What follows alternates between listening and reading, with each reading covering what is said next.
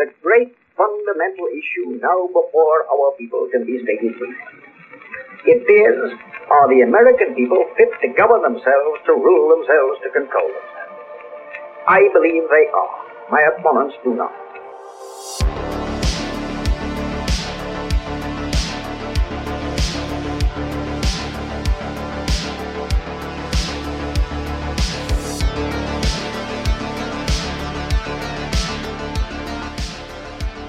I believe in the American Constitution. I favor the American system of individual enterprise. I am in favor of protection. I believe in the permanent court and further limitation of armament. I am opposed to aggressive war.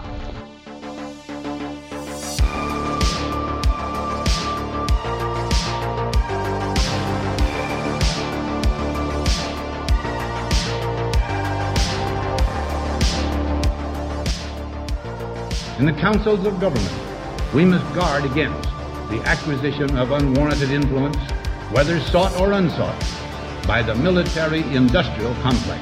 We must never let the weight of this combination endanger our liberties or democratic processes.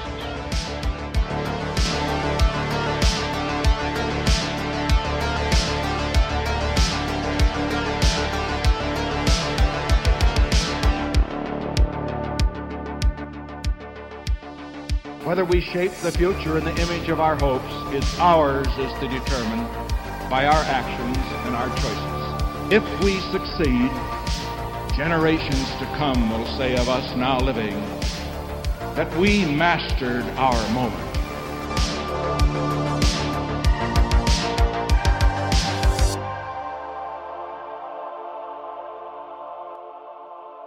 Americanism, not globalism, will be our credo.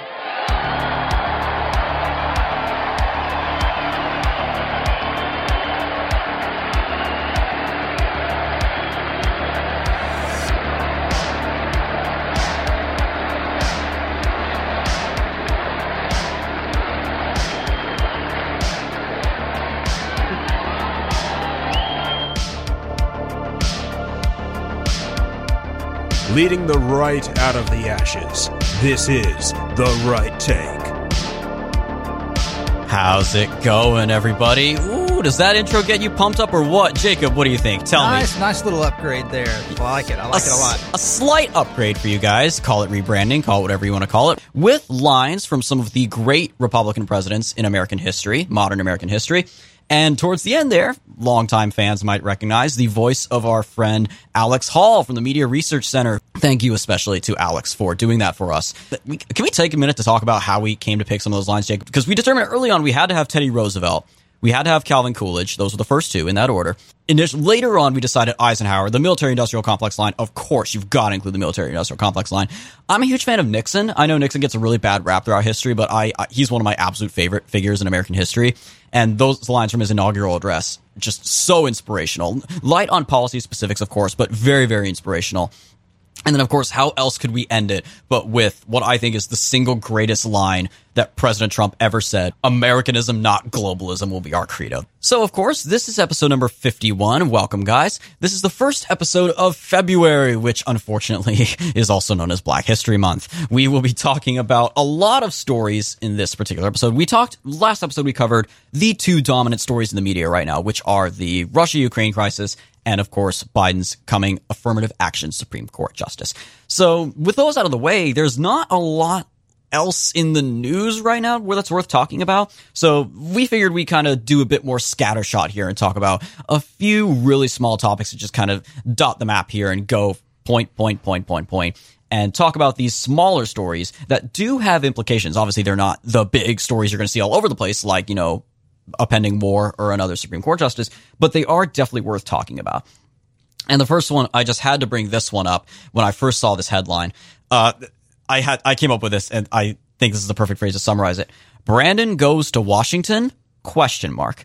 So we know, of course, one of the most grassroots conservative movements in recent times has been the school board protest movement, which started, I think, in about January of 2021, like right after Biden seized power. And of course, we all know what it is. It's parents protesting at school board meetings about primarily critical race theory, the anti-white, conspiracy theory about all white people are racist and America as a nation founded by white people is inherently racist, and also the transgender bathroom stuff. And nowhere has this been more prominent than North Virginia, the counties of Virginia that are right across the river from D.C. They're basically the D.C. suburbs, all the federal bureaucrats and lobbyists and whatnot who don't want to actually live in D.C., especially these days with the lockdown measures, want to live across the river in beautiful Arlington and all those other areas, Arlington, Alexandria and whatnot, Loudoun County, Fairfax County, and others. Which, to be fair, I support D.C. statehood as long as they get to join. Take North Virginia, take Loudoun and Fairfax and Arlington, take a little bit of Maryland. Yeah, like swallow it all up. Because again, you cut North Virginia out of the equation. Virginia is a deep red state, which I would not be against. And Maryland, we talked about this before, Jacob. Maryland would probably be like a swing state at that point. It would be. You take out Prince George's County, you take out Montgomery County, especially, then it becomes purple. It definitely becomes a light shade of purple. Yeah. The setbacks of the course that we would have in the Senate and the House, I think you could argue would be way balanced out by the electoral advantage we would definitely gain at that point. So I can see the argument for that. So going back on topic here. So the anti-school board movement arguably started with this first we all know the viral videos of parents ranting at school board meetings that we've seen all over the place. This was arguably the first. This is a fellow by the name of Brandon Michon. This is from January 2021 at the Loudoun County School Board meeting. You guys may remember, once you hear the punchlines of this video, you'll probably remember this. You should all be fired from your day jobs because if your employers knew that you were more inefficient than the DMV, you would be replaced in a heartbeat. I literally just finished a conference call because I'm having to multitask to be here to address you guys. You're a bunch of cowards hiding behind our children as an excuse for keeping schools closed. You think you're some sort of martyrs because of the decisions you're making when the statistics do not lie that the vast majority of the population is not at risk from this virus. The garbage workers who pick up my freaking trash risk their lives every day more than anyone in this school system. Figure it out or get off the podium. Because you know what? There are people like me and a line of other people out there who will gladly take your seat and figure it out. That's got to be my favorite. And like 3 different liners in that one. Well, see, this was in January of last year. At this point, they had not yet started the push for critical race theory. It was actually in February. They had a Freedom of Information request from Loudoun County, and they discovered that it was really in February, especially March, that the school board and the teachers who support CRT were pushing for it to be subtly implemented. So at this point, and it was really bad timing because the thing is, parents were already extremely mad, so going back to the fall of 2020, that their kids were not in school, that the teachers were taking vacations, that everything was via Zoom, which works sometimes, doesn't work other times, and that parents were having to stay home and babysit their kids and have to homeschool their kids, do the teachers' jobs for them. And so parents were already upset. They picked a very inopportune time to try to ram critical race theory down everyone's throats because the parents were already activated because of the school closures. And also, they were starting to get annoyed at the persistent mask wearing. Exactly, yeah. And again, that video, what I loved, 2 different great punchlines there between figure it out and raise the freaking bar. You could argue this guy inadvertently ended up setting the freaking bar with this rant. So I say this guy arguably started that movement. He was the first to go viral. He appeared on Tucker Carlson sometime after that.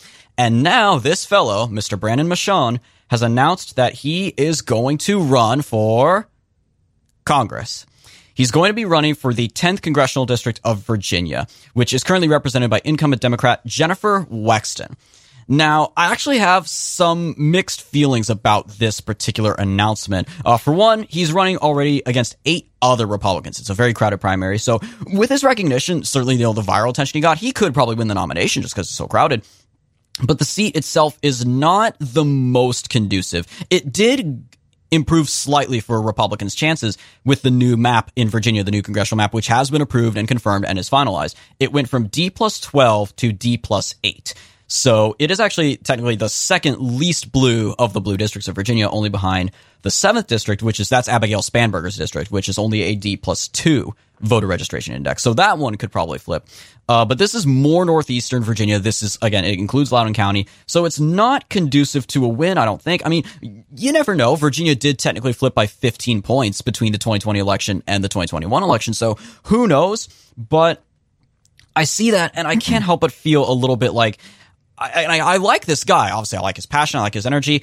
But I really think he would have been better off running for school board, don't you think? I mean, running for Congress in a seat that's not likely to win, could it be a vanity run, or do we think maybe he has a chance here?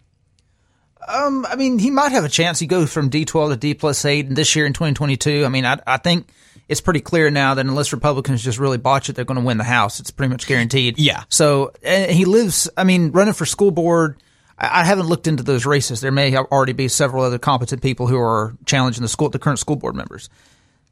Exactly. Plus, yeah. I mean, I don't know what he does for a living. I don't know what his expertise is. He may not be a good fit for the school board. Potentially, yeah. He does have a website, of course, a website for his congressional run. It's BrandonForCongress.com.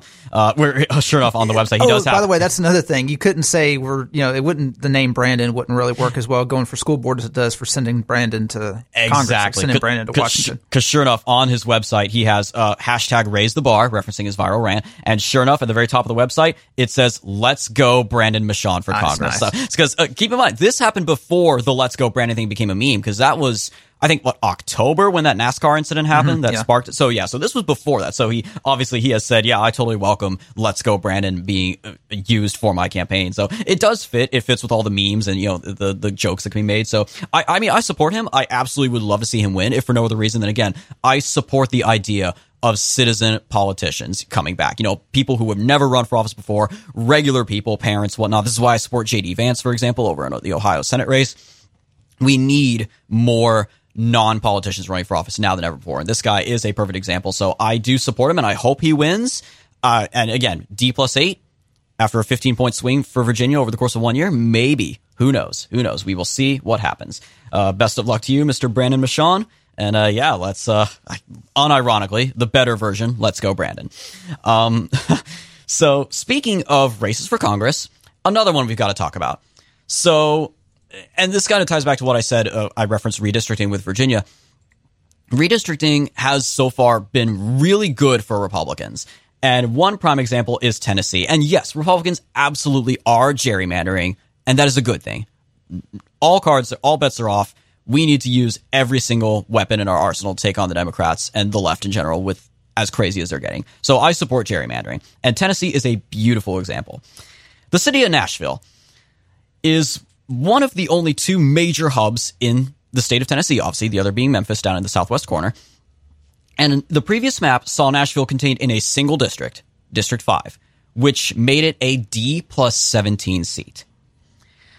Now, with the new map that has been proposed and passed by the state legislature, I think all that's left is to be signed by the governor. So it's basically, because that's how they do in Tennessee, so it's basically going to be approved. The new map will see Nashville's political power completely gutted. It will rest at the intersection of 3 different districts, carving it up between those 3 districts, which then all branch way out into rural areas. So they're all deep red seats containing portions of Nashville. So just like that, the 5th district in particular, one of the 3 that will contain a part of Nashville, just went from D+17 to R+15. That is fantastic news. And as a result, the incumbent Democrat there, the longtime representative, Jim Cooper, has announced that he will not run for re-election this year. He is retiring. So that's an open seat, and whoever wins this nomination is going to win that particular election. So there were a handful of Republicans already running to challenge him even before his announcement, which, again, that you could argue is more of a vanity run. In the previous seat, D+17, there's no way they were going to win, but several of them were running. Among them is a guy you may have heard of. He's made the rounds on social media. I believe he is verified on social media. He's built his following online, kind of a grassroots following he's got going for himself.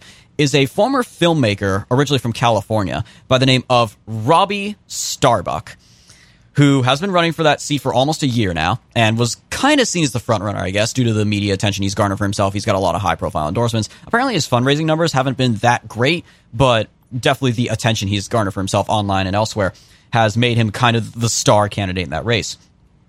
However, last week, President Trump came out rather suddenly and shockingly, I think, and made a preemptive endorsement for somebody else who is not even running for the seat yet.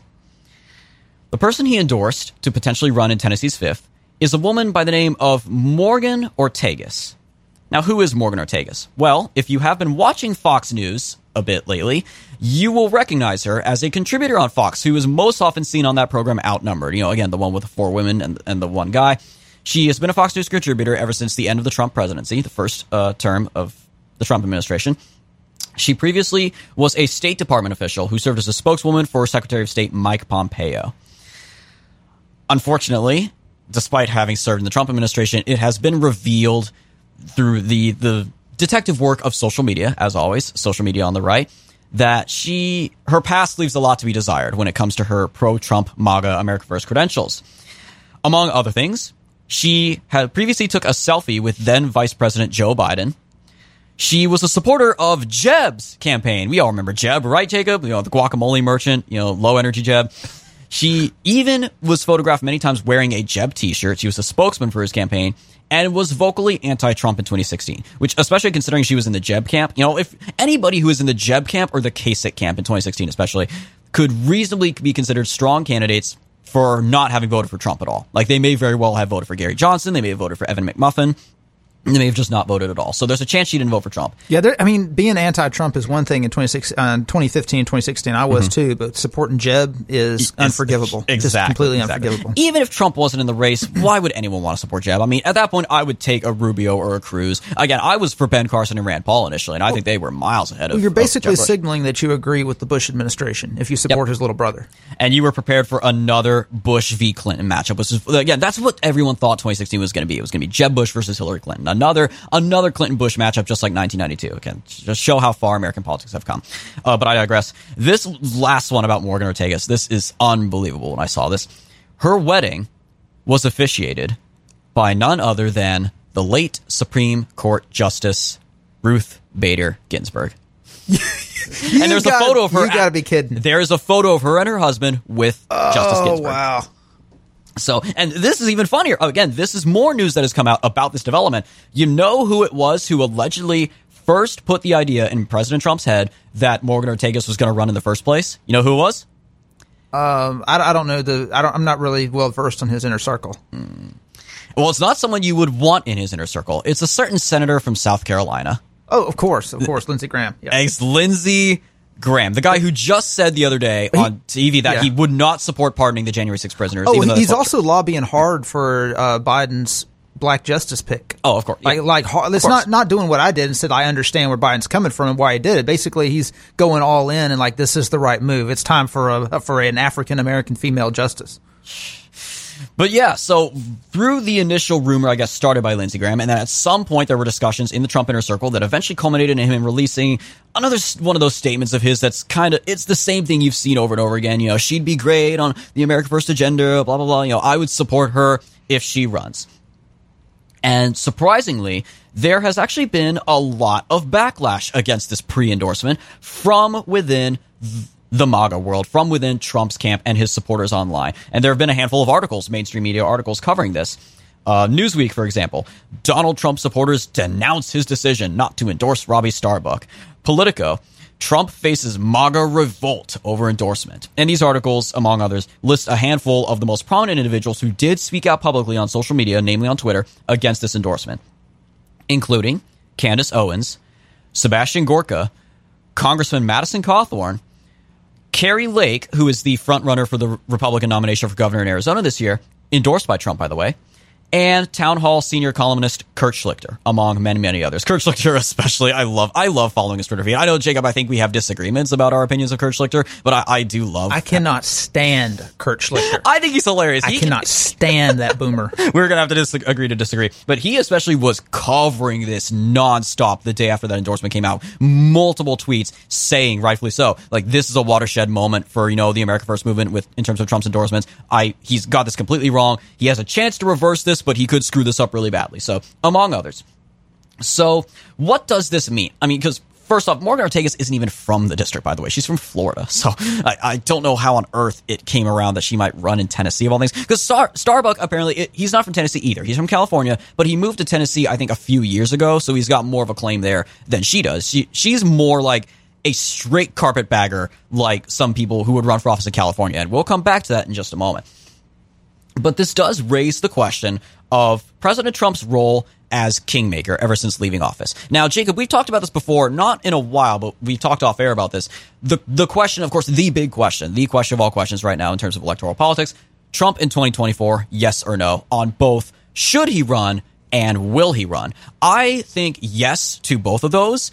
Jacob, I believe, unless you've changed your mind about this recently, you think he will not run. Is that correct? I think he's waiting to see how 2022 turns out, how his endorsements turn out, how his image in the party still remains by January 2023.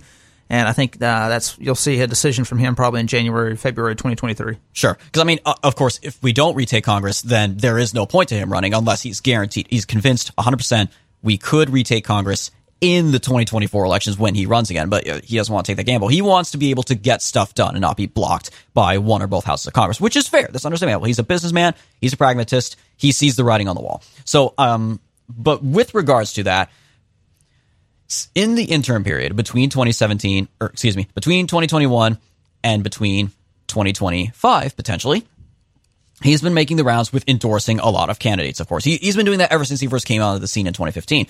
But of the roughly 170, I think, primary endorsements he has made, somewhere between that, I think it's somewhere in the range of 170, maybe as low as 150, but as high as 180. He's made a lot of primary endorsements. You can't even keep track of them anymore. He has a very solid record. Of those, only 3 times has his endorsed candidate ever lost in the primary. The first, of course, is Luther Strange, the Alabama Senate special election in 2017. Jacob, we all remember that. God, that feels like ancient history. Businessman Foster Freese, no relation to the fast food chain Foster's Freeze, who ran for governor of Wyoming in 2018.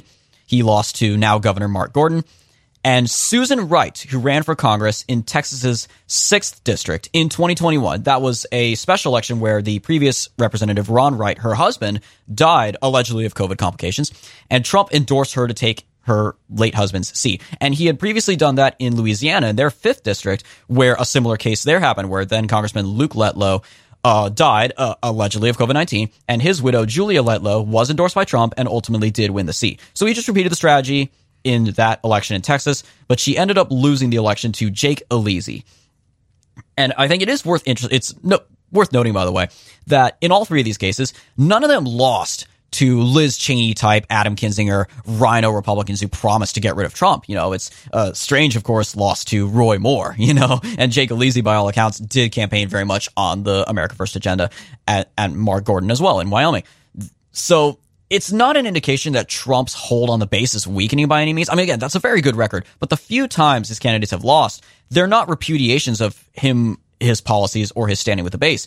It's just a matter of sometimes he doesn't quite get what that particular district/state wants. So, and in this case, in Tennessee, again, we don't know yet if they will prefer Robbie Starbuck or Morgan Ortagus or somebody else completely. We could see a total twist ending where someone else defeats both of them in the primary. Who knows? But this has definitely raised a lot of questions about, are there things within the base, are there things worth criticizing Trump for and worth calling him out for, hoping he will maybe change his mind. He will make a correction, as it were. Prime example, again, I'm from California. The last full year I spent in California before I moved out here was 2018, and we had a race for governor that year. Of course, that was when Jerry Brown was finally leaving office, and he would be succeeded by his Lieutenant Governor, Gavin Newsom. And in that election, we talked a little bit about these dynamics in our California-based episode. We had 2 main candidates for the nomination. One was a hardcore conservative who was an elected official in California and on the younger side as well, who really knew how to throw red meat to the base like you never would believe. And in 2018, it was an assemblyman named Travis Allen who campaigned hard on immigration, securing the border, law and order, all this kinds of stuff, which especially in California is relevant, but of course in the Trump era makes even more sense. The other is a businessman by the name of John Cox, who, as I said before about carpetbagging, was not from California. He was from Illinois. He ran for a bunch of offices in Illinois. He ran for Cook County assessor and some local offices. He ran for the House. He ran for the Senate. He even briefly ran for president in 2008. as a Republican. He's a total perennial candidate, one of those guys who just can't stop running for every office he can. And in 2018, I guess he decided, what's going to be a great use of my time and money, because he's a self-made multimillionaire, by the way. He has a lot of money to his name. I'm going to move to California and run for governor as a Republican. Yeah, that's a great idea. And he self-funded mostly his campaign. He threw all that money away. He parachuted into the state, just like we saw in 2014 and in 2010, where rich out-of-staters drop into the state with their millions of dollars to buy the nomination from a scary conservative. We saw that in 2010, the governor's race there with Meg Whitman. We saw that in 2014 with a former Goldman Sachs banker and Bush administration Treasury official, Neil Kashkari, who later went on to work for the Federal Reserve after his failed bid for governor against Jerry Brown. And then we had it here with John Cox, who, by the way, was an ever-Trumper, and admittedly, he admits he did not vote for Trump in 2016. He won't say who he did vote for. We don't know, again, Gary Johnson, Evan McMuffin, blank, I don't know, Mickey Mouse, who knows? So, of course, it would come down to a tiebreaker in the form of President Trump's endorsement. Now, we all knew Trump would be way better off endorsing Allen. He was way more like him. But John Cox had an ace in the hole. Connections to Trump world. Back in 2012, God, that feels like ancient history, John Cox served on the presidential campaign of former House Speaker Newt Gingrich. I guess he was like a finance chair or something, like something higher up on the campaign. He wasn't just some staffer. He worked higher up, working finances.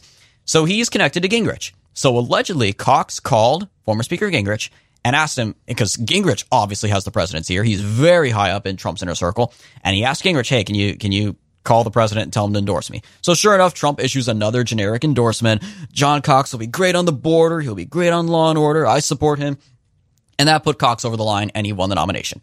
And I was so mad. And it really did speak volumes about, again, why did Trump endorse the guy? Because he knew a guy who knew Trump. He knew someone who was connected to Trump world. And that certainly seems to be the case with Morgan Ortagus here. She worked for the Trump administration. She knew Mike Pompeo.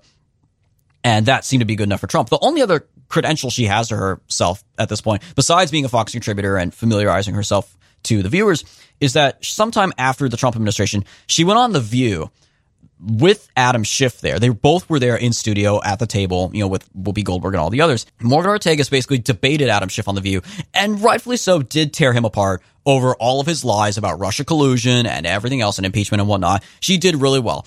Again, it amounted to no more than Ben Shapiro versus Malcolm Nance on Bill Maher's show, in that it didn't matter what she said. The audience still blindly applauded for every time Adam Schiff so much as sneezed, because that's what those audiences do. But she did hand it to him, that was satisfying to see. But as I said that to you, Jacob, offline, and you responded with saying, understandably, anybody could do that to Adam Schiff, right?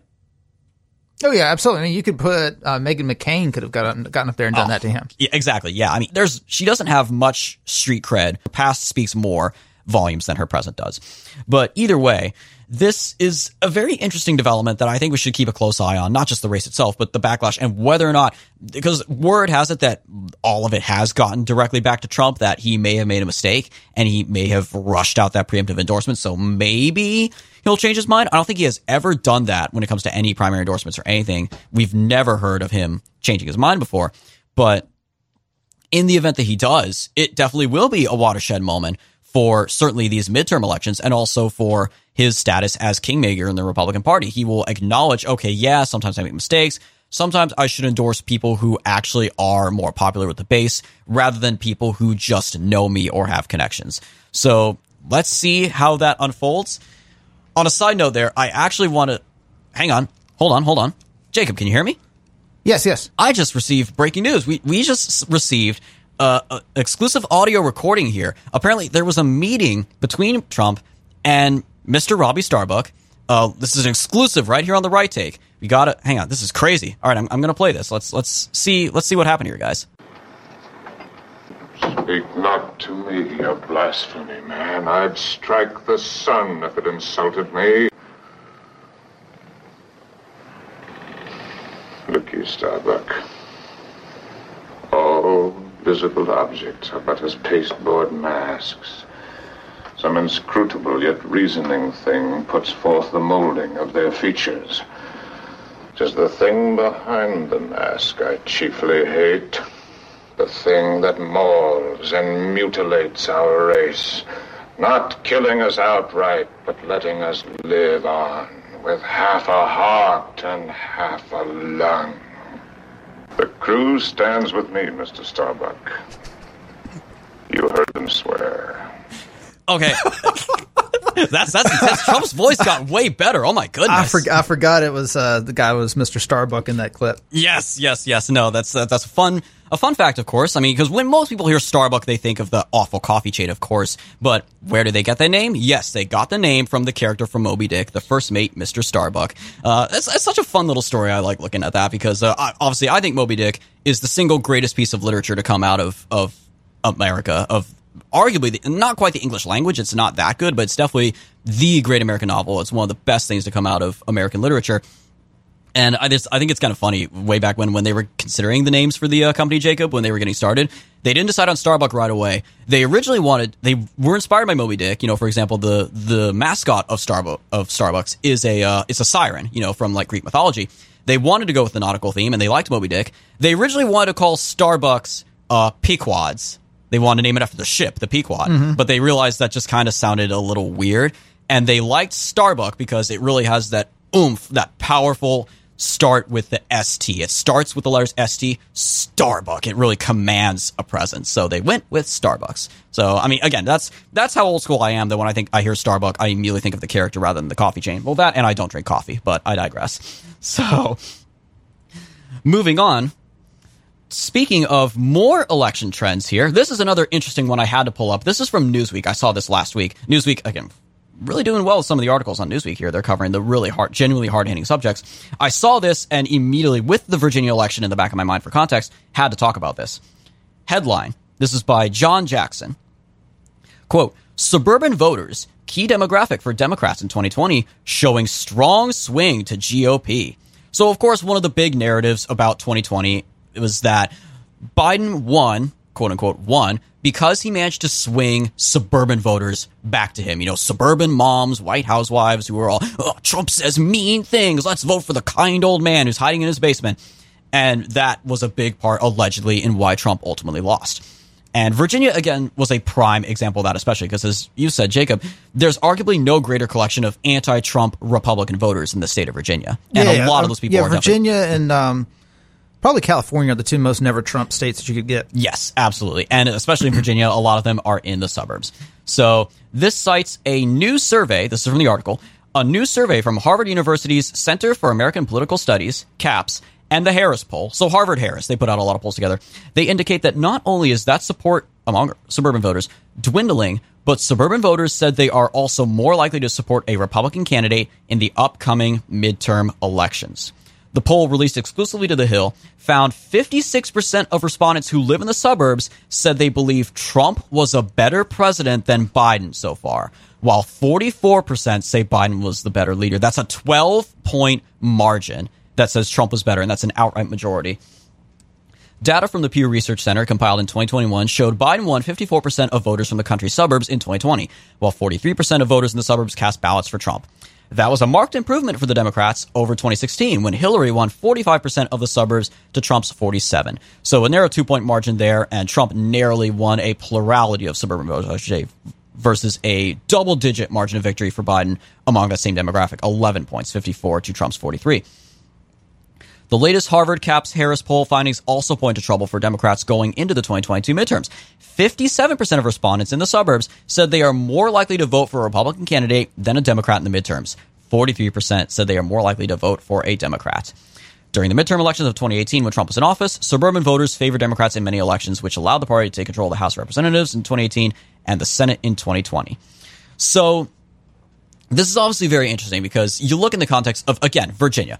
We're going to keep referring back to this again and again. I know we got to avoid the temptation to cover Glenn Youngkin a lot because, again, he is relevant to where we are. But I think everything from the election to how he's been in office so far is really important to dictating a possible future strategy for the Republican Party after 2020. And that is, of course, he did very well with suburban voters. Did he win back suburban voters, Jacob, I believe, against McAuliffe? Virginia is really hard to classify what is suburban and what is not suburban. I don't think he did. I don't think at least some of the polls that I saw didn't show that. But again, but he did very well. He came close, I think. Like they count in, no, he didn't. He got blown out, but that's because of the way they classify suburbs in Virginia. Like Arlington is technically a suburb. Fairfax is a suburb. Which is we would consider more urban, but yeah, because it's not really. It's technically part of Washington D.C., but it's just because of the quirky way that they consider suburbs in Virginia. But either way, I guess more the stereotype. It's almost kind of like boomers. Boomer may not necessarily be baby boomers in the age group, but it is a mindset in terms of the census used as. So maybe the same sense with suburban voters, that it's a mindset rather than a specific geographical location. So again, those voters were the ones who did flip back to Youngkin away from Trump, that didn't vote for Trump, but they voted for Youngkin just a year later in the state of Virginia. And it was driven, again, primarily by the school issues, talking about critical race theory, transgenderism, and all kinds of other things, vaccine mandates in schools that scared the socks off of these parents. A lot of them are parents who said, I want to be able to have a greater say in what my kids are learning. I don't want my kids to be forced to take any jab. I want my kids to be safe in their schools. And that was a huge reason why they voted for Youngkin. So that could be translating now onto the national stage, as these polls seem to indicate that maybe the broader agenda, again, because McAuliffe was all in on that agenda, and the Democrats at the national level are all in on that agenda. So basically what it's suggesting here is we could see a repeat of that going into 2022, which if we do, especially if you combine that with the record high numbers of rural voters. We talked about that in the post-Virginia episode, that Youngkin won rural voters by greater margins than Trump did. He got like more than 80% of rural voters in some areas. You combine record high rural support for the Republicans with shifting suburban voters back to Republicans by double-digit majorities in this case, that would be a blowout, Jacob. They could crush the Democrats in so many swing districts. Well, one thing that helps Republicans in midterm elections when you don't have a Republican president is a lot of these suburban voters today, unlike 30 years ago, are college educated. And the colleges, of course, 95, 99% pro-Democrat. So whenever they're having their community barbecue, if they even do that anymore, let me put it this way. Whenever they take their kids to ball games and they interact with their fellow suburbanites, it's hard to come out. They can't come out as pro-Trump. So when Trump isn't in office, it's easy not to talk about politics because you don't have the big bloviating orange man that everyone is talking about. It's just sucking all the oxygen out of the room. People want to talk about Trump. It's like, well, okay, Trump's not in office. Well, who are you voting for? I don't know. And they vote Republican. So it's much, much easier for them to vote Republican when you don't have a Republican president. It's not just Trump. When Bush was in, it was the same narrative. It's been this way for 30 years. With a bunch of college-educated suburbanites, it's much, much easier for them to hide their conservative leanings when you've got a Democrat in office and the buck stops with them and you got midterms with a bunch of no-name people running for Congress. Exactly. And it has been said, of course, that Trump got way more people politically involved than like any time in modern history. Like literally, had Trump not been a thing and 2016 was Hillary versus Jeb or Hillary versus Marco Rubio, you wouldn't see as many people as politically engaged as they are now. Trump very much brought non-political, apolitical people into the fold of politics, which you could argue is a good thing or a bad thing. We don't know. And now that he's gone, a lot of those people are kind of going back to normal, quote unquote, as it were. Speaking of going back to normal, the GOP has decided that they are just going to revert to normalcy for them. What is normal for them, which is basically the 1990s, back when Bill Clinton was president and Newt Gingrich was Speaker of the House. They have chosen to completely ignore the GOP base that voted for Trump in 2016, demanding a non-interventionist foreign policy, demanding that we not go to war with Russia, that we not antagonize Russia, that we look after American interests first. That the era of Bush was over. So, as you know, Tucker Carlson on his Fox News show has been going hard against the idea of intervening in the Russia-Ukraine crisis, which we talked about as the main topic last episode. Well, there's been a new development. We got breaking news today. The U.S. has sent an additional 3,000 troops to Eastern Europe. So we already sent several thousand. I think 8,500, right? Yeah. And so now we're sending an additional 3,000. They're building up. Biden is looking to defend Ukraine by any means necessary if Russia decides to step 1 foot over the border. And of course, we're going to end up defending it with our blood and our treasure. And this is one of the things that this was the main thing that Ron Paul ran against. Ron Paul. And this is the main thing that Donald Trump ran against in 2016. The idea that we should spend our treasure and our blood over in the Middle East defending people that our people don't care anything about, defending interests that do not interest us at all. And the same goes for Eastern Europe. Ukraine has nothing that we want. At least in Iraq, you could say, okay, they've got oil, at least in, their neighboring Saudi Arabia, neighboring Kuwait. We kind of want to control the oil supply. We depend on that for energy to fill our cars with. Ukraine has nothing. We don't rely on Russian natural gas. We're not Germany. We don't need access through Ukraine. And besides, they can go through Poland. They don't need Ukraine. The Ukrainian people and the Ukrainian nation have literally nothing that the American people need or want. But yet, our government is insisting on treating Ukraine the same way that the UK treated Belgium, which precipitated World War I. Going back in history, if you remember, the reason why the UK entered World War I was because they had a treaty with Belgium going back to 1834, long before most of the people who were around during World War I were even alive.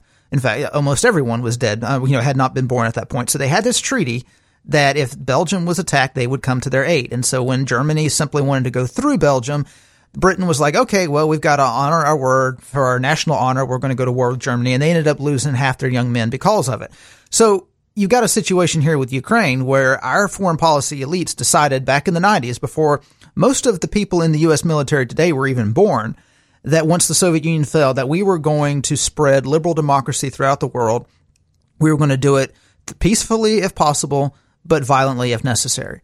And recently, the GOP senators have been asked about Tucker Carlson's tirade against the constant intervention by the GOP because, by the way, as we mentioned last week, the GOP really doesn't have a foreign policy that's any different from the Democratic Party. All the staffers at the Republican National Committee, everyone who runs the GOP, all the elites, they all agree with Joe Biden on foreign policy. There is absolutely no daylight between Joe Biden and them. They haven't attempted to win any political points on this issue. If anything, they basically criticized him for not going hard enough. So this is an article from Politico, GOP to Tucker Carlson. We're the decision makers on Ukraine, not you. And you can basically read that of them telling all of his viewers as well. We are the decision makers on Ukraine, not you. You elect us to make decisions for you and your interest and the interest in what we deem to be your best interest, not you. So this is from John Cornyn, Senator John Cornyn of Texas. He said, quote, he's obviously not talking about Carlson. He's obviously not in a position of being responsible for those decisions, and we are. And obviously what Cornyn means is Tucker Carlson isn't answerable to the donors. He's not answerable to the foreign policy elites. He's not answerable to the military-industrial complex. We are. Gee, sounds familiar. If we want to win re-election, we have to do what our superiors expect us to do, which is to continue to beat the war drums and continue to push America on the brink of war with Russia so we can continue what Bill Clinton started. Because just to go back a little bit into history, when the Cold War ended, the strategy, of course, Francis Fukuyama wrote that famous book, The End of History.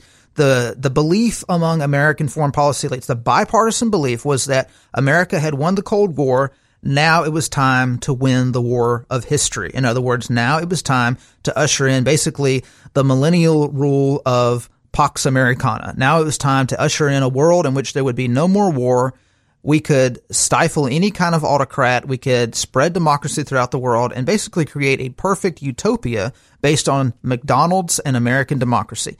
And this was their goal. I don't remember who said it, but they actually said that their goal was to put a McDonald's in every single country around the world. Because the idea was because it was a big deal when they opened up a McDonald's in Russia, because it was like, okay, now Russia is opening up to the West. McDonald's is setting the stage. It's so, I mean, when you think of what represents American democracy, it's a greasy fast food chain that's unhealthy for you, that's killing Americans left and right. Like, this is what sets the stage for American democracy and the triumph of American capitalism. And full disclosure, as a former lifetime fan of McDonald's, even I will concede that, yes, it absolutely is a killer. I go there very rarely now when I'm desperate or when I have nothing else to eat. So the idea was that now that the Soviet Union has fallen, the Soviet Union has been split up into multiple states, we will now expand using the European Union. We will expand into Eastern Europe.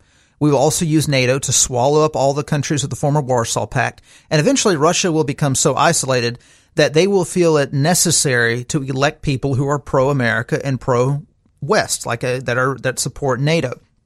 And eventually, if you can conquer the Russian government, conquer the Russian people through politics, then you can just invite them into NATO as well.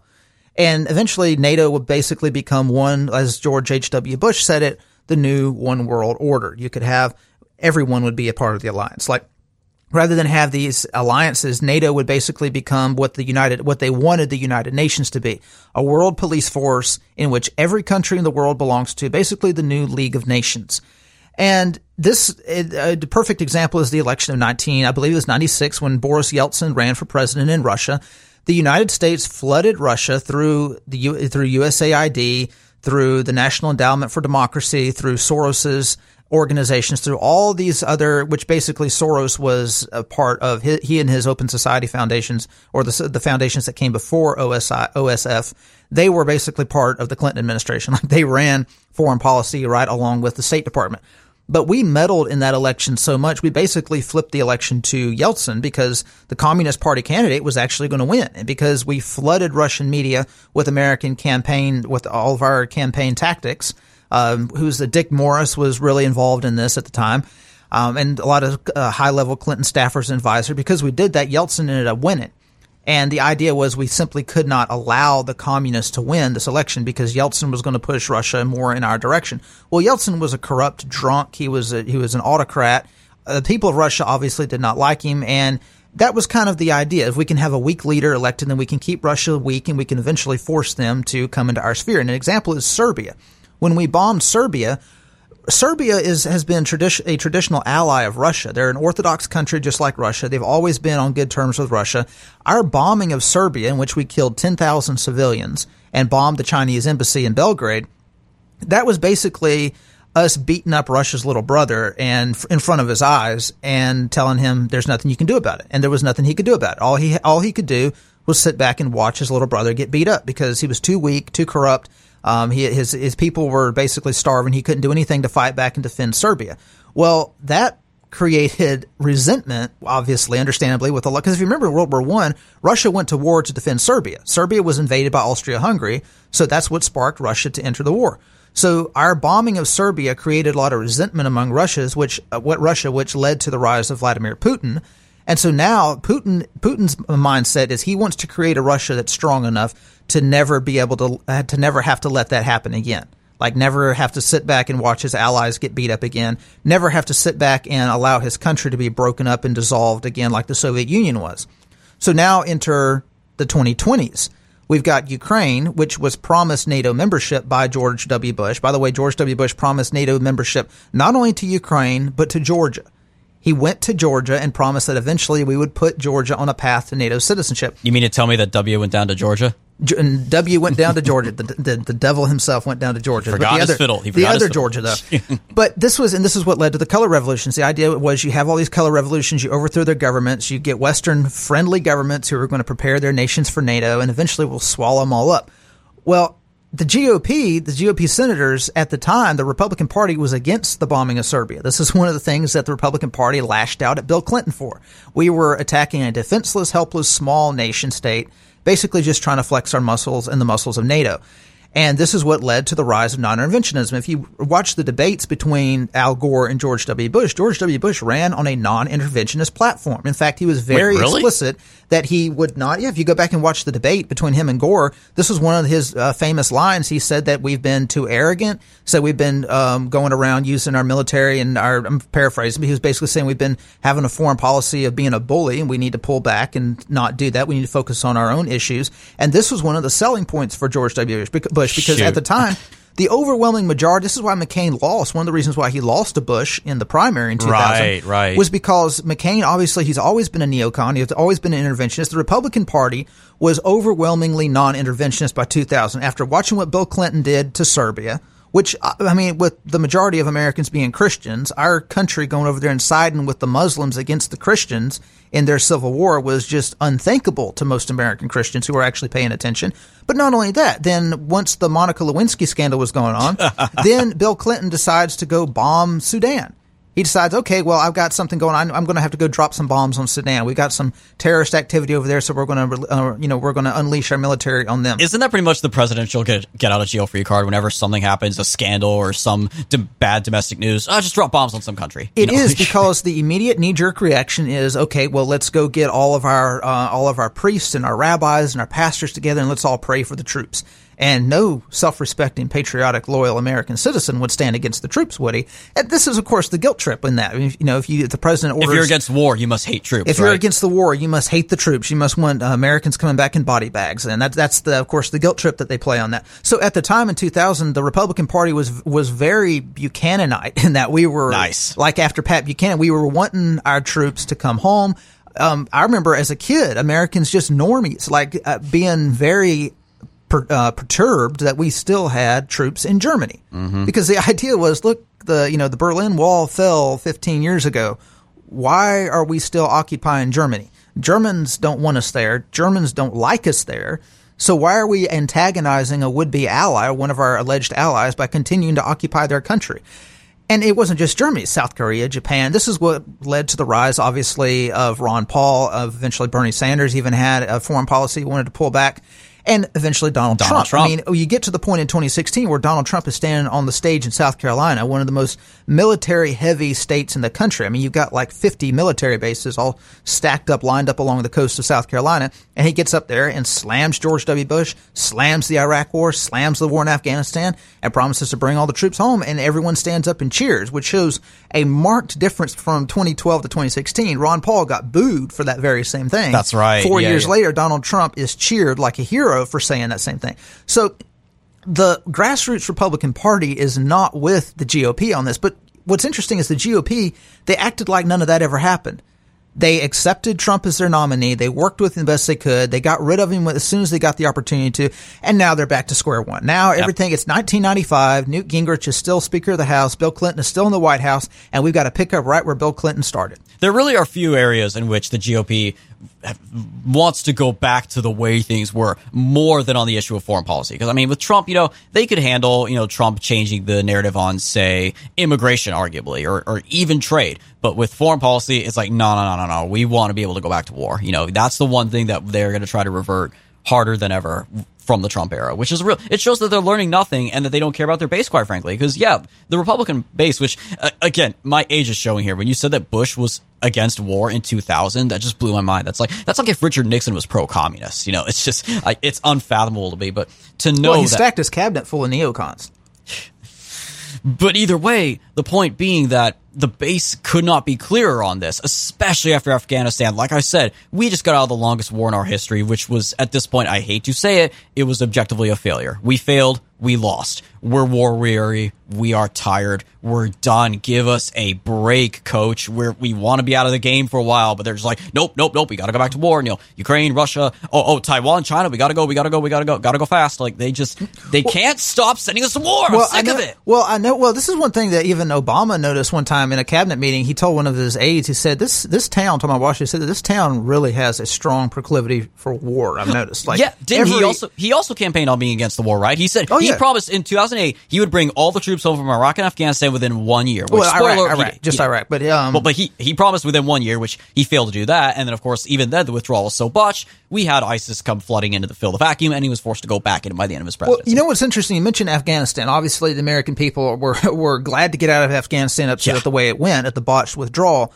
But what was the line that Fox News was running with during all that time? That the Taliban, let me guess, like that women will not have rights anymore? No, I know you don't watch Fox News much, like I don't watch Fox News much, but at the time, and if you think back to August, the line they continually ran with, if you remember, you and I spoke to a Fox News employee at one point, the line they were running with at the time, and this is apparently what they were drilling in all of their employees, is that the United States should have never left Afghanistan. This was the official line from Fox News that they were running 24/7. They were Dan trying Crenshaw their best. Line, basically. Yeah, the Dan Crenshaw line, that the United States should have never left Afghanistan. It was a mistake to leave Afghanistan, but as they do, whenever you have a Democrat in office, they couldn't necessarily attack Trump because they know their audience would react negatively to that. Mm-hmm. So they ignored the fact that it was Trump's deal to pull out of Afghanistan, and they tried to blame it all on Biden. At the very beginning, they were against the idea of withdrawing from Afghanistan. When they struck the deal with the Taliban in February 2020. Yep. They were vehemently opposed to that because their view of the Taliban is someone that you don't negotiate with. They view the Taliban the same way that they think we should view Russia. You basically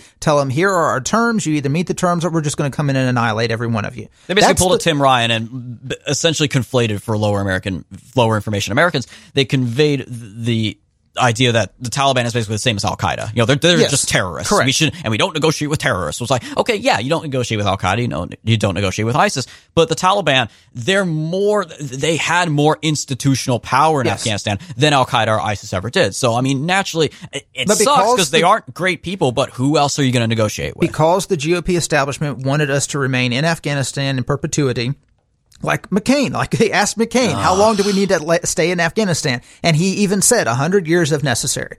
And that was his open position. He was very open about that this is something that we need to keep troops on the ground in perpetuity to make sure that they remain a democracy, that this was not something that he had behind, like a lot of the neocons, behind closed doors. He was very open about this. Lindsey Graham was very open about his views on that. And obviously, I mean, like the Dan Crenshaws and all the rest of them and the people who run Fox News, people who run Con Inc., they were very open about their initial opposition of withdrawing from Afghanistan. The most they would concede is, okay, we can withdraw most of the troops, but we need to keep a contingent there at a few military bases. Right, a few bases. What a disgusting man, I gotta say, on a side note about John McCain, especially what he went through as a prisoner of war. He was tortured and everything in Vietnam. For him especially to dare to have the gall to turn around and say, we need to be there for 100 years so that hundreds more men can go through exactly what I went through in Vietnam, if not worse. Like, how did he sleep with himself at night? There's an explanation for that. And we're going to get into that a little bit more in this Politico article.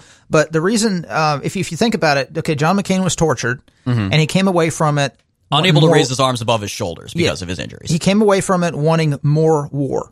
So think about how he psychoanalyzes his own torture and his own captivity. Think of it more of as a religious martyr. If you capture, let's say you captured a Muslim terrorist and you waterboard that terrorist, and the terrorist comes out of it more determined than ever to join back up with Al Qaeda and continue the fight. Well, He's obviously a martyr. He's willing to endure any kind of torture. He's willing to endure death and martyrdom for his faith, for his religion.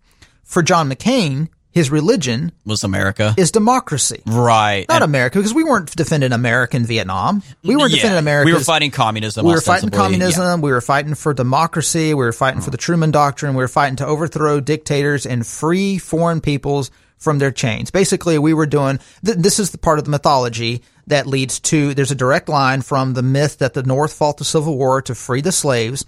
You draw that myth straight down to the Spanish-American War. It's the myth that America went to war to free the Cubans. Then you jump to World War I. We went to fight for democracy. World War II. We went to fight fascism. Yeah, we went to fight fascism. Although we were attacked first, we didn't go to fight anybody. It was purely a defensive reactionary war on our part. And you go to Korea. The idea that we fought the Korean War to free the Koreans. Vietnam, we fought to free the Vietnamese. All the way up to the present day, and you create this mythology that the American people have never fought a war since 1776 in their own defense. They've only fought wars in the defense of other peoples and out of altruism. That we are 1776 and part 2 in 1812, technically. But same they thing. Ignore that. Everyone forgets that was really just 1776 part 2. That's all. But the narrative along that is that the American people are so altruistic, they are willing to give their sons and daughters as sacrificial lambs, to offer them up as sacrifice in order to spread freedom.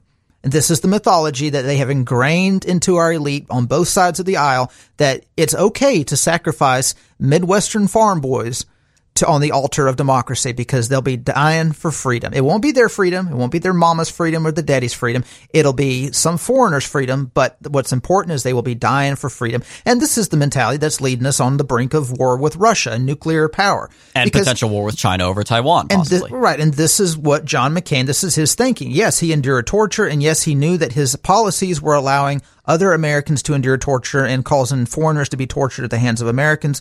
But he didn't care, because just as martyrs and just as people who were tortured for religious reasons, whether it was Protestants being tortured by Catholics, Catholics being tortured by Protestants, 500 years ago, they were willing to continue because in their minds, they were serving a higher cause. They were serving the greater good. And so it really is a religious fanaticism that these people, many of these, like the Dan Crenshaws, think of Dan Crenshaw. The guy's an Iraq war veteran. You would think after going to Iraq and seeing the futility of that, he would come away with the lesson that most Iraq war veterans came away with, is that the whole thing was a waste of time. It was all a waste. But no, he's a fanatic. He is a religious fanatic who genuinely believes that the United States is basically, I don't know if he believes in God or not, but basically that the United States is preordained through divine intervention to spread democracy and freedom to all the peoples of the world. And this is a dangerous, dangerous fanaticism that has gotten tens of Americans killed needlessly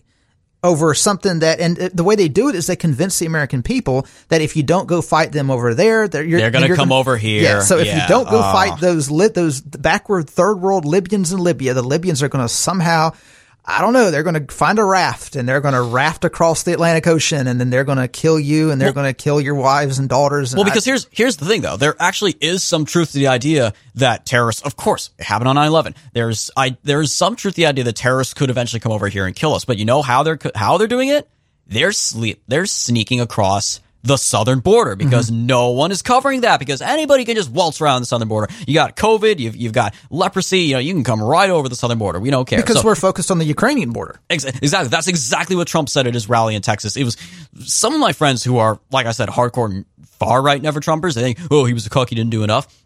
Even they were saying, dude, that rally in Texas was one of the best rallies he has ever given. He promised to pardon the January 6th prisoners. He said, both parties care more about Ukraine's borders than our borders.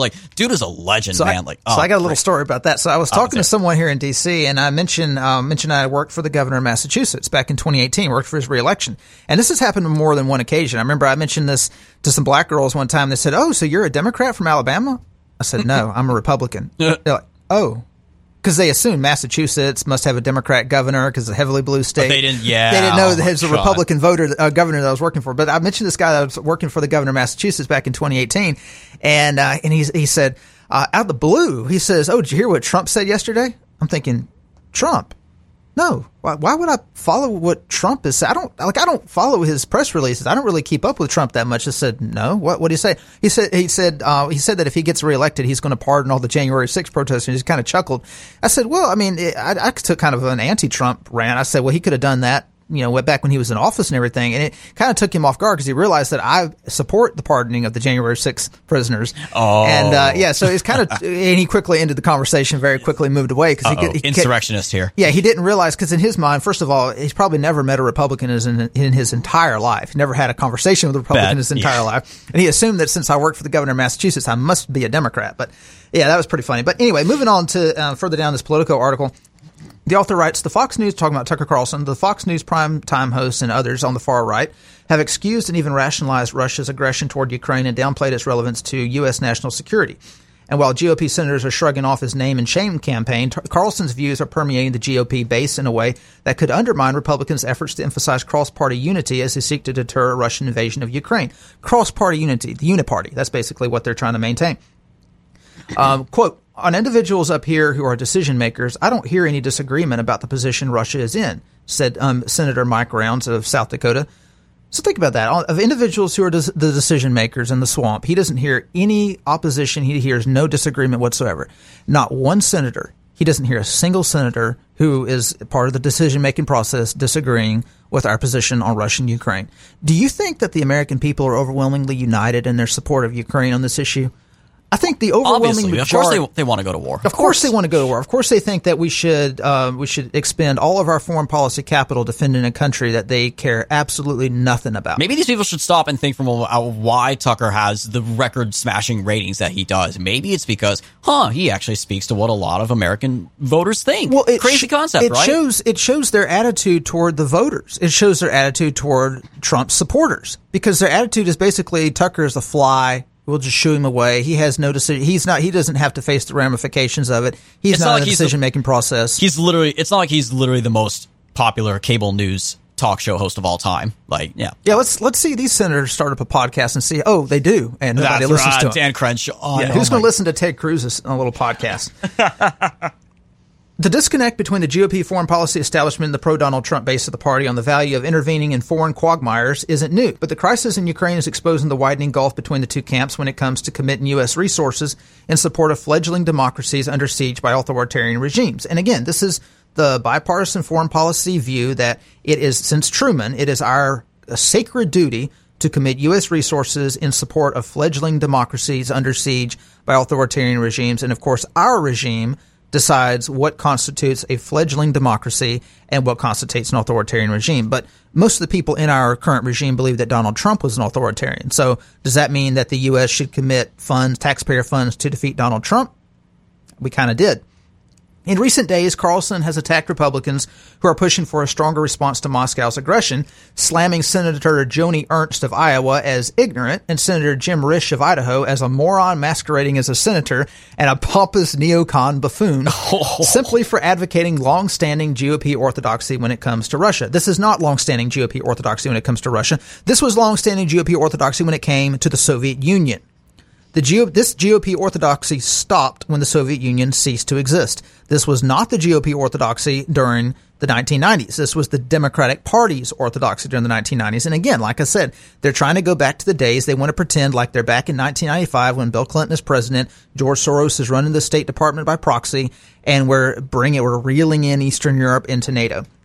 Carlson has even defended Moscow's buildup of troops along the border with Ukraine and President Putin's rationale for it in a stark departure from the tough-on-Russia posture that has defined the Republican Party since the start of the Cold War. Meanwhile, Ukraine remains under active threat from invasion that some are warning could be just the first domino to fall in Eastern Europe. And again, this is complete fear-mongering. Vladimir Putin has no interest in invading Hungary. He has no interest in invading Poland. His sole interest is in securing his borders. That means making sure that all the countries that border Russia do not place NATO troops and NATO missiles, NATO anti-nuclear defense systems in those countries that border his country. But the idea is they've always got to play every single dictator as the next Hitler. This is what they did with Muammar Gaddafi. This is what they did with Saddam Hussein, Bashar al-Assad. Now they're trying to treat Putin as the next Hitler because, of course, the mythology goes that because we didn't stop Hitler from taking the German-speaking sections of the Czech Republic, of what is today the Czech Republic, that's what precipitated World War II. And if we don't stop Putin from taking the Russian-speaking sections of Ukraine, that's going to be the next Czechoslovakia. Then he's going to demand Poland, and then history is going to repeat itself. And this is the line they're trying to run with, that we have to stop Putin from taking the Russian-speaking sections of his neighbor, otherwise he will become the next Hitler. Florida Senator Marco Rubio said, quote, "I don't agree with those views," talking about Tucker Carlson's views. He's the top Republican on the Senate Intelligence Committee. He said, quote, "It's the U.S. interest not just in Europe but around the world in not having countries decide that belongs to us, we're going to go ahead and take it." Why?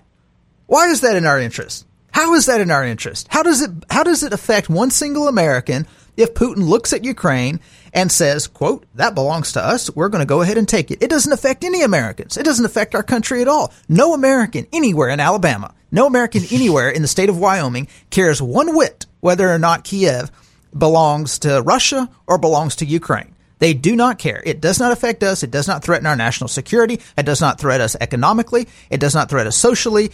It poses no threat whatsoever to Americans or their country. Yeah, we care more about things like, I don't know, a wide open southern border, an opioid crisis, bad trade deals ripping us off and China shutting down our factories, the little things like that, little policy details. So get this, some GOP senators rolled their eyes when asked about Carlson's attacks and indicated that the far-right host isn't impacting their calculus on an emerging legislative path. Can I just say I love that you said this is Politico, right? Yeah. I love that they constantly describe, they're repeatedly calling Tucker far right. Just constantly. Yeah. They have to throw that on there every single time. Far right, far right, far right, far right. Well, I mean, what does that say about his viewers if he's supposedly so far right? Am I right? Well, apparently America's moving in a far-right direction if he's got that many viewers. Nice. So they rolled their eyes when they were asked about it, and they said that his views aren't impacting their calculus on an emerging legislative path, even as his views are picking up steam among the base. Quote, "I get great intel briefings, and we have trusted advisors that provide many points of view, and I would say I'm pretty well educated on this subject," Ernst, a combat veteran, said when asked about Carlson's attacks. So she gets intel briefings from neocons. And she has trusted neocon advisors that provide many different nuanced neocon points of view. So she's pretty well educated on the subject. He called Risch a moron masquerading as a senator, and a pompous buffoon. So Risch, the top Republican on the Foreign Relations Committee, declined to comment on Tuesday when asked about Carlson's insults. But remember, previously he said, "We've always defended democracies." And that was Risch's view that, this isn't a big deal. I mean, we've always defended democracies. If there's an autocrat that's bullying a democracy, we always threaten to go to war if necessary to defend that democracy. The rift comes as top Republicans are rallying behind President Joe Biden's decision to send U.S. troops to Eastern Europe to bolster the defenses of NATO partners that could later see their borders breached too. So Republicans can't agree with Biden on anything. They literally can't vote for any of his bills, but they're more than willing to rally behind him when it comes to sending troops to another country that could get those troops killed over an issue that does not concern Americans.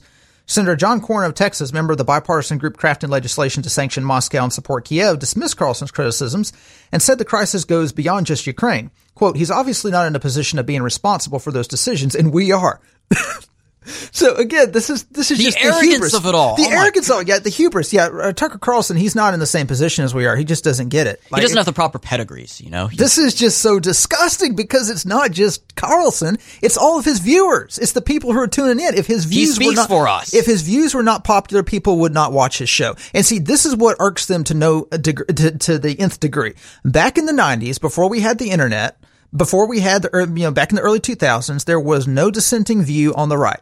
The Pat Buchanans, the Ron Pauls, they were relegated to newsletters. Fox News was just getting started at that time. And Fox News, even back then, they were pretty much in sync with the GOP establishment. Right. But you had Rush Limbaugh, and that was it. But yeah, you had talk radio, and at that time, if someone wanted to go outside the mainstream, they had to send out a newsletter to people's mailboxes. Those chain emails. So this is what they're not used to. And if it weren't for the internet, Tucker Carlson would not be on his show, because I guarantee you the people at Fox News, they can't stand the fact that they have to keep him on the air. And if it weren't for the internet and the fact that his views are so popular, his audience would literally follow him online to his own platform, unlike Bill O'Reilly's audience, which is didn't really go very well. Rip. But with Tucker Carlson, he could actually make probably a better living on his own being a podcaster than he could. I mean, he would literally be the Joe Rogan of politics. I was going to say, it's the same with Joe Rogan. That's why he's absolutely crushing all of his, D-list critics in this whole Spotify war. And that's why, too, with Tucker, there's a reason why there was legitimate, serious speculation for a time that he might run for president next. And if he ran, let me tell you, if Trump didn't run and Tucker did, I think Tucker would probably be the front runner. Maybe DeSantis would be his top rival, but Tucker could very easily win that nomination if he wanted to, I think. But the point is, Tucker would not be on Fox News if it weren't for the age of the internet. Like, if it weren't for the internet and his ability to go elsewhere and, provide competition, Fox News would be able to just fire him and that'd be the end of him. And then replace him with someone more Hannity-esque. But this is a big headache for the GOP because he's starting to introduce ideas into Republican voters who previously were asleep on this issue. I mean, they would just go with whatever Trey Gowdy says. Yeah, reading the comments on a lot of articles when typically, and I've noticed a shift recently in the past couple of months. It was so depressing about 6 months ago. An article on Russia would come up on the Russia-Ukraine instance, and all the comments from Republican, whether it's Breitbart, Fox News, anywhere, all the comments would basically be just riffing on Biden. Like they'd basically be, okay, Biden's being weak. This is why Russia's doing this. Biden's being weak. This is why we're having to do this. Rather than think critically about what's actually happening and form an educated opinion on world events and foreign affairs, it was all just F Biden, F Biden, F Biden. It was all just riffing on Biden rather than actually coming up with an alternate strategy. Now thanks to Tucker Carlson, others who actually have a megaphone and can present alternate viewpoints. Because look, the average normie doesn't know anything about foreign policy. I'm not trying to sound elitist, but this is just reality. You go have a conversation with the average person on the street and ask them about the Ukraine crisis. They don't know what you're talking about. You can't really form an opinion on something unless you hear differing viewpoints and hear their opinions. Opinions beget opinions, and this is what drives the GOP crazy because they are supposed to be able to control the narrative and control the opinions. Carlson has spared no one from the gauntlet of his top-rated Fox News show, which boasts millions of viewers on average night. He targeted Risch after the Idahoan appeared on CNN over the weekend along the panel's chair, Senator Bob Menendez. We mentioned this, how they appeared on CNN together in the last episode. And they were, of course, touting their work on a bipartisan bill aimed at deterring Russia. In recent weeks, influential conservatives and far-right provocateurs like Carlson have been openly questioning the value of siding with Ukraine. In a nod to Trump's America First mantra, many have argued that the U.S. should be more concerned with protecting its own borders than defending Ukraine's. Who would have thought? Like, what a far-right concept that America as a sovereign nation should care more about its borders than they do about Ukraine's borders, which, by the way, we don't even have an alliance with.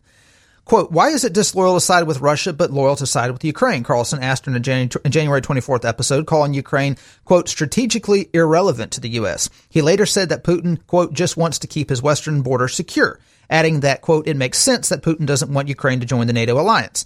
Texas Representative Michael McCall, the top Republican on the House Foreign Affairs Committee, said in an interview that Ukraine, quote, should have a right to self-determination if they want to join NATO. I've got a better idea. How about the American people have a right to self-determination?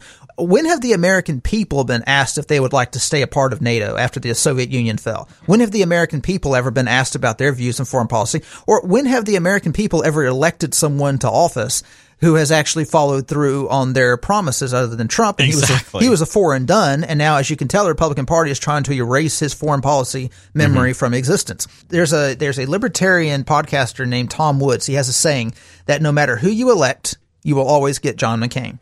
Oh, that hurts. Like, it's true, but God, it's hurts. true. In Ukraine's case, the country is viewed as the front line in Putin's bid to reclaim power over former Soviet states and weaken Western alliances like NATO. Many officials warn that if Putin takes Ukraine, he won't stop there. He'll continue to push into Eastern Europe and threaten NATO allies, whom the U.S. and other alliance members are treaty-bound to defend from a foreign attack. GOP lawmakers argue that supporting Ukraine now, working to deter a Russian invasion, reduces the likelihood that U.S. troops would need to engage in combat with Russian forces down the line. This doesn't make any sense. If you bring Ukraine into NATO, so their argument is we've got to deter Russia, basically so we can keep Ukraine as a buffer zone, because if we don't deter Russia and Russia is right next to NATO, that could end up increasing the risk of having to engage Russia in the future. But wait, so the solution is bring Ukraine into NATO, so then Russia is right next to NATO anyway? It doesn't make any sense whatsoever. And it shows, this is what GOP lawmakers have said, it shows that the GOP lawmakers are basically on the back bench. It's the National Endowment for Democracy, which is run by Democrats. It's Freedom House, which is run by Democrats. It's all of Soros's orgs, which are run by Democrats. It's the Republican, and there's also the Republican National Institute, the Democrat National Institute, and they're basically they're both run by neocons, and they sponsor center-right parties and center-left parties in other countries. It's all run by Democrats and Democrat-aligned Republicans, and it shows that the GOP is basically being left on the back burner, and they're trying to play catch-up. They don't know what's going on. Like, they're not thinking critically about any of this. They're just trying to sound tougher than Democrats. That's the crazy thing, too, because when you bring that up, and it reminds me back to the point you made that, like, both parties support this. It is very much a uniparty when it comes to foreign policy. I'm old enough to remember when the Democratic Party had their historic landslide in 2006 in the midterms, and then, of course, swept Obama into office and even better results in 2008, primarily off of being anti-war. That was their big thing, is Bush and the Republicans are warmongers. We are anti-war. We talked about this off the air, that arguably that is what killed the right in the culture war, is the right became seen as the side of war thanks to Bush, and that allowed the left to monopolize the hippie, the really edgy, for the younger kids, the popular stance of we're anti-war. And yet now when you look at it, again, Obama promised to end the war and everything, but he ended up giving us more war. He toppled Libya, went back into Iraq, gave us ISIS. Hillary was going to go into Syria. Like, they really are more war hungry than the right ever has been, and yet they've managed to successfully gaslight everyone into thinking, Republicans are the warmongers. Representative Michael Waltz, Republican of Florida, gave his rationale for towing the neocon line this way. He said, quote, "I think if we don't support Ukraine, that sends a very clear message on top of Afghanistan and the debacle that was that withdrawal, that the United States is no longer supporting its allies around the world," end quote. Ukraine isn't an ally. Ukraine has never been an ally. We do not have an alliance with Ukraine. Ukraine is not part of NATO. If Ukraine is swallowed up, the United States is not treaty bound to defend Ukraine. This is I don't even know if Waltz, again, this is the thing. Republicans, they don't really think critically. The Republican elected officials, they don't really think critically about any of this. They've swallowed the Kool-Aid that the United States has a sacred duty to defend democracy and freedom throughout the world. And that's it. If there's a country that the elite claims is democratic, they're like, okay, well, let's defend them. If there's a country that says that, if the democratic elite says that their freedom is under threat, the Republicans are like, okay, well, let's defend that country. And again, Afghanistan, if you look at what he's saying, I think if we don't support them, that sends a very clear message on top of Afghanistan. This guy probably thinks that we should have stayed in Afghanistan. He's completely out of sync with 90% of Republican voters. 90% of Republican voters, which supported Donald Trump, do not think that we should have stayed in Afghanistan.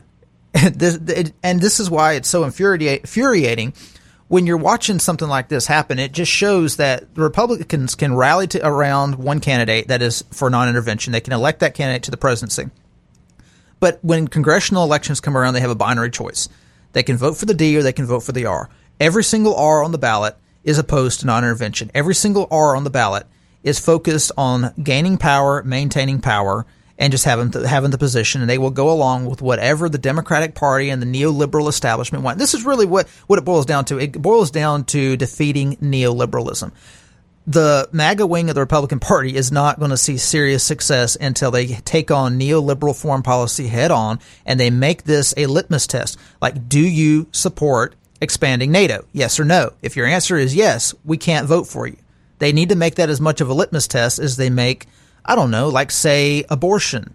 Or taxes. Say taxes. Like, if they care as much about protecting American interests and American lives and keeping America safe, then these Republicans would also oppose any expansion of NATO, because expanding NATO antagonizes Russia. I mean, let's be honest.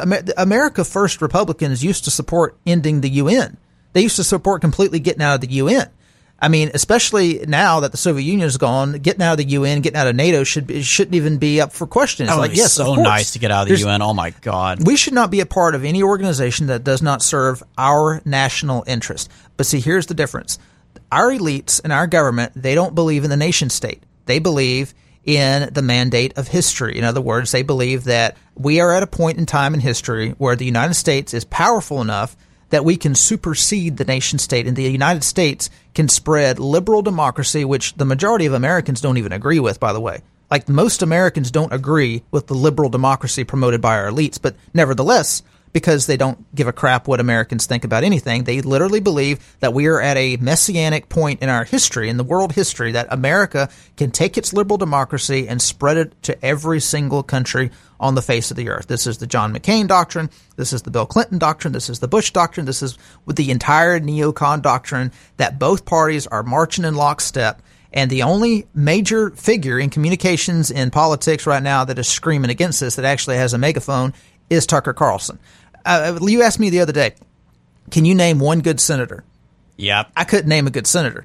Rand Paul is the only senator that actually pushes back against this stuff. The others, the thing is, he pushes back not just on foreign policy, but also on the deep state. You know, a friend of mine mentioned that of all the senators in either party, if there's one senator who absolutely, as president, would take a sledgehammer to the deep state, it would be Rand Paul. And nobody else, no exceptions. Now, other senators will make comments that throw a little bait out to voters, like we shouldn't be involved in foreign wars, we shouldn't be the world's police force. Those, like the Josh Hawleys, they'll Tom Cotton. Yeah, they'll throw words, they'll throw catchphrases out like that. But when the pedal meets the metal, and they're faced with an issue like Ukraine, where Russia could take Ukraine if we don't provide Russia with guarantees that Ukraine will not join NATO, then they just join the Democrats. They march lockstep in with the Democrats.